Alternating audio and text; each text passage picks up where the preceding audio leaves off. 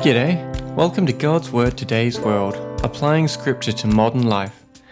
My name is Dan Van Werkhoven. I'm an Aussie writer and pastor living with my wife on a tiny island called Saipan. Join me today as I dig into scripture and explore how God's Word can still be applied to our lives thousands of years later.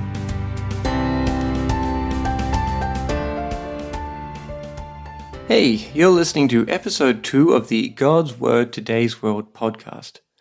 Today we're looking at the key to a godly life, which I believe is prayer and time in God's Word, the Bible. Our passage today is Acts chapter 1, verses 12 through to 26, and we join the disciples during a time of great challenge. They're doing one of the hardest things in the world, waiting. I really don't like waiting, and I would not be a happy chappy if I were in the disciples' place. Yet, they seem to handle it well, and there are some incredible lessons that we can learn from them in this passage. So please, join me today as I take a look at what we can learn from their patience. If you want access to the show notes and the full transcript, you can find that over at www.godswordtodaysworld.com/listen and look for episode 2 on the list. But without further ado, let's dig in. In episode 1 of God's Word Today's World, we looked at Jesus' last command to the disciples, to go and to be his witnesses throughout the world. After Jesus gave them that command, they had a choice to continue following him or to run and hide. They chose to follow him. The other thing Jesus told them was to wait in Jerusalem until the Holy Spirit arrived. While Jesus was with them, they didn't have the Holy Spirit, but soon would come a time when every believer received the Holy Spirit, who would help us to live lives that honored God. We join the disciples today as they wait in Jerusalem for the Holy Spirit. In Acts chapter 1, verse 12 through to 26, we read this, and this is the World English Bible British Edition translation. Then they returned to Jerusalem from the mountain called Olivet, which is near Jerusalem, a Sabbath day's journey away. When they had come in, they went up into the upper room where they were staying. That is, Peter, John, James, Andrew, Philip, Thomas, Bartholomew, Matthew, James the son of Alphaeus, Simon the Zealot, and Judas the son of James. All these, with one accord, continued steadfastly in prayer and supplication, along with the women and Mary the mother of Jesus, and with his brothers. In these days, Peter stood up in the middle of the disciples, and the number of names was about 120, and said, "Brothers, it was necessary that this scripture should be fulfilled, which the Holy Spirit spoke before by the mouth of David concerning Judas, who was a guide to those who took Jesus. For he was counted with us and received his portion in this ministry.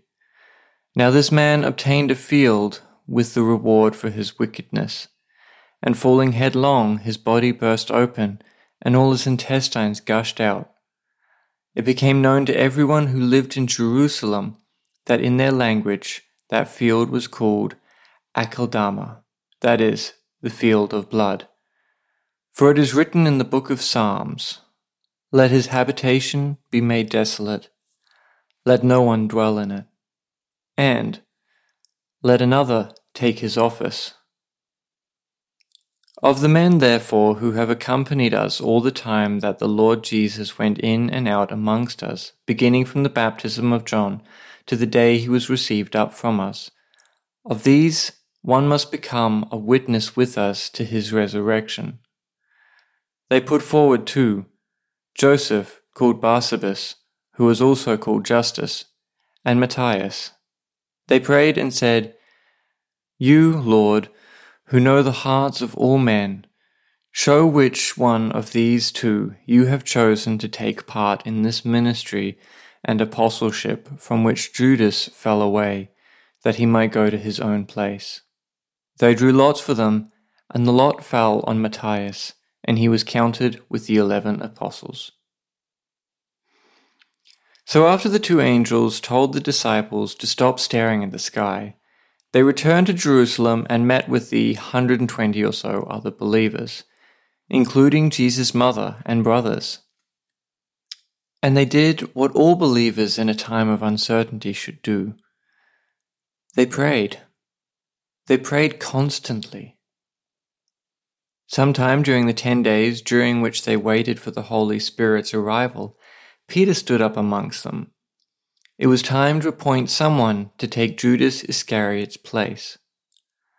And I love the care they went to choose the right man for the job. He had to be someone who personally knew Jesus, someone who had witnessed Jesus' ministry, death, and resurrection himself. Peter recognized the importance of the 12 apostles being able to say, "Yes, I saw Jesus myself. I saw him die, and I saw him after he came out of the grave." And so they nominated 2 men who fit that: Joseph, called Barsabas, also known as Justus, and Matthias. And I love the prayer they prayed. "Lord, you know everyone's heart.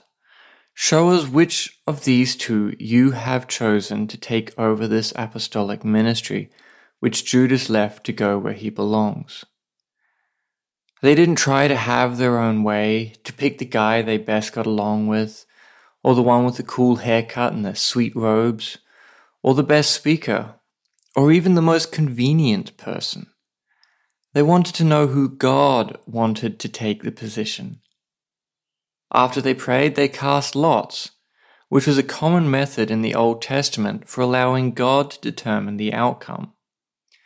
And this is the last instance of it being used to determine God's will in the New Testament, because there's no need to do so anymore, because we have the Holy Spirit dwelling in us who guides us. And when we pray for wisdom, God gives it. He also gives us His Word, the Bible, for us to use to help determine the right choices in our lives. But in this situation, the disciples chose to cast lots, and the lot fell on Matthias, so he was added to the 11 apostles. What I also love so much about this passage is their focus on God's will, not their own. They weren't just after the man with the best coat, the slickest hair, the highest degree, or the best smile. They were after the man God had called to the ministry. They were after the man who would give honor to God with his service and with his life. When we face decisions in life, how often do we spend all our time considering which option will best benefit us? Which will make our life the easiest? Which will make our life the most comfortable? When it comes to deciding where to move, are we moving because we believe God is leading us to a new ministry? Or because we really want that 5-acre yard in the swimming pool? When it comes to which job to take, are we looking at the best way to earn more money, or the best way to honor God with our job? My point isn't that we should only live in crappy houses and work crummy jobs. My point is this: how often do we stop to consider how we can follow God best when we make big life decisions?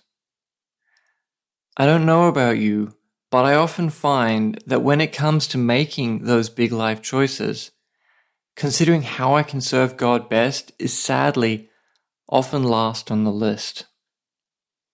Slowly that is changing as I seek more and more to follow God, but many of my life decisions have been devoid of consideration for God's will.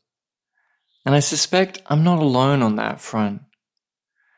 But how do we consider God's will when making decisions? There are a few steps we can take. And the first is to pray. Pray for wisdom. Pray for clarity. James says that when we pray for wisdom and have faith, God will give us wisdom. James chapter 1, verse 5 to 7. And this is the NIV translation. If any of you lacks wisdom, you should ask God, who gives generously to all without finding fault, and it will be given to you. But when you ask, you must believe and not doubt, because the one who doubts is like a wave of the sea, blown and tossed by the wind. That person should not expect to receive anything from the Lord. So it's important to have faith that God will give us the wisdom we seek when we seek it. The next step is to spend time reading the Bible. Now, we're not going to flip to Habakkuk and find a passage that says, yes, buy a new car. But what we will find throughout Scripture is the principles by which men and women of God live lives that honor Him. We'll find examples of people who please God with their lives, but also examples of people who displease God. We can learn a lot from both the right decisions people make, but also from the wrong decisions they make. And the more time we spend in Scripture, the more we become familiar with God's desires for those who follow Him. One trend that I notice amongst those whom God approves of in Scripture is that they have an outward focus. And by that I mean their choices are, usually, defined by a desire to serve others. One of the first actions we see Moses take in Exodus chapter 2 is to rescue an Israelite being attacked by an Egyptian, even though, by doing so, Moses put his own life in danger. Moses gave up a life of luxury and education in Pharaoh's palace that day. Or look at Rahab, the prostitute in Joshua chapter 2. Her life changed the day that the Israelite spies arrived. She protected them, and in doing so, God spared her from the destruction the rest of Jericho faced. Or what about the ultimate example of living a life that honors God? Jesus' life. His entire ministry was defined by service. Even though He is the Son of God, He served others on earth and died on a cross so that all who repent of their sins and call on Him as Lord can have forgiveness of sin. And He rose 3 days later, defeating death, and now sits at God the Father's right hand. The life of a person who actively follows Jesus is marked by service to others. And so, when we face decisions in life and we want to follow God but aren't sure how, one question we can ask ourselves is this: how can I serve others best? When it comes to that new car we are considering, we might say, yes, I will buy a new car, but instead of the small, flashy car, I'm going to buy a minivan because I know there are a number of kids in the church youth group that can't make it because their parents are too busy. And if I have more seats, I can take them to church events. The choices that plague the life of a disciple of Jesus cease to become questions of how we can best take care of ourselves and become how can we best care for those around us. And the good news is, as I mentioned earlier, when we ask God for wisdom, He will give it to us. He will give us the wisdom we need to make the best choice. And so my challenge to you today is this: think back to the last big decision you faced in life. What were your first concerns? Your own comfort?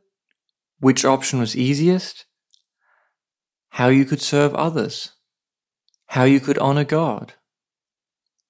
I'd encourage you to take some time and really take a deep look at your motives behind the choices you make. Where does God fit into your decision-making process? Is he the most important part? Or does he fit in somewhere at the end once you're sure of what you want? It's an easy trap to fall into, and one I've fallen into many, many times. But the amazing thing is, God keeps giving us more chances to follow him. Even if we royally screwed up the last choice we made, we can do better next time. And the best way to prepare for the next big decision we'll face is this. Be like the disciples in Acts chapter 1 and pray.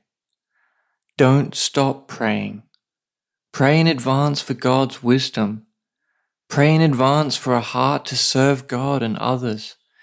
Pray in advance for the strength to make the decision most honoring to God. Because oftentimes those decisions aren't easy or comfortable. Oftentimes it requires sacrifice, giving up our own desires in order to help others. But ultimately, which is better? To live knowing we made our life as comfortable as possible? Or to live knowing that God is pleased with how we lived our life? I know which I think is better. Do you? Thank you for joining me today on God's Word Today's World. If you'd like to view the show notes or leave a comment, you can find the complete list of all podcast episodes over at www.godswordtodaysworld.com/listen. Hope to see you next week. Now go apply God's Word to your life.